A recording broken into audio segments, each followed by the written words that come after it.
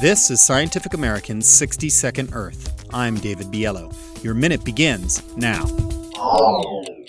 For the first time in human history, more people now live in cities than the countryside, a trend of increasing urbanization that is expected to continue. Based on data from thousands of cities on everything from number of patents generated to road lengths, researchers at the Santa Fe Institute have uncovered the math by which human settlements grow from town to city to metropolis. So, for example, a social network between people within the city grows in a mathematical relationship with the increase in the size and quality of infrastructure, such as roads, power lines, and the like. In essence, the bigger the city, the greater the opportunities.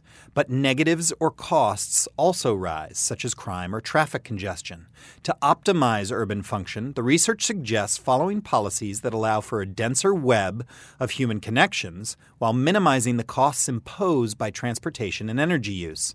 The real test of these ideas will be how they stack up against data from the burgeoning cities of the developing world.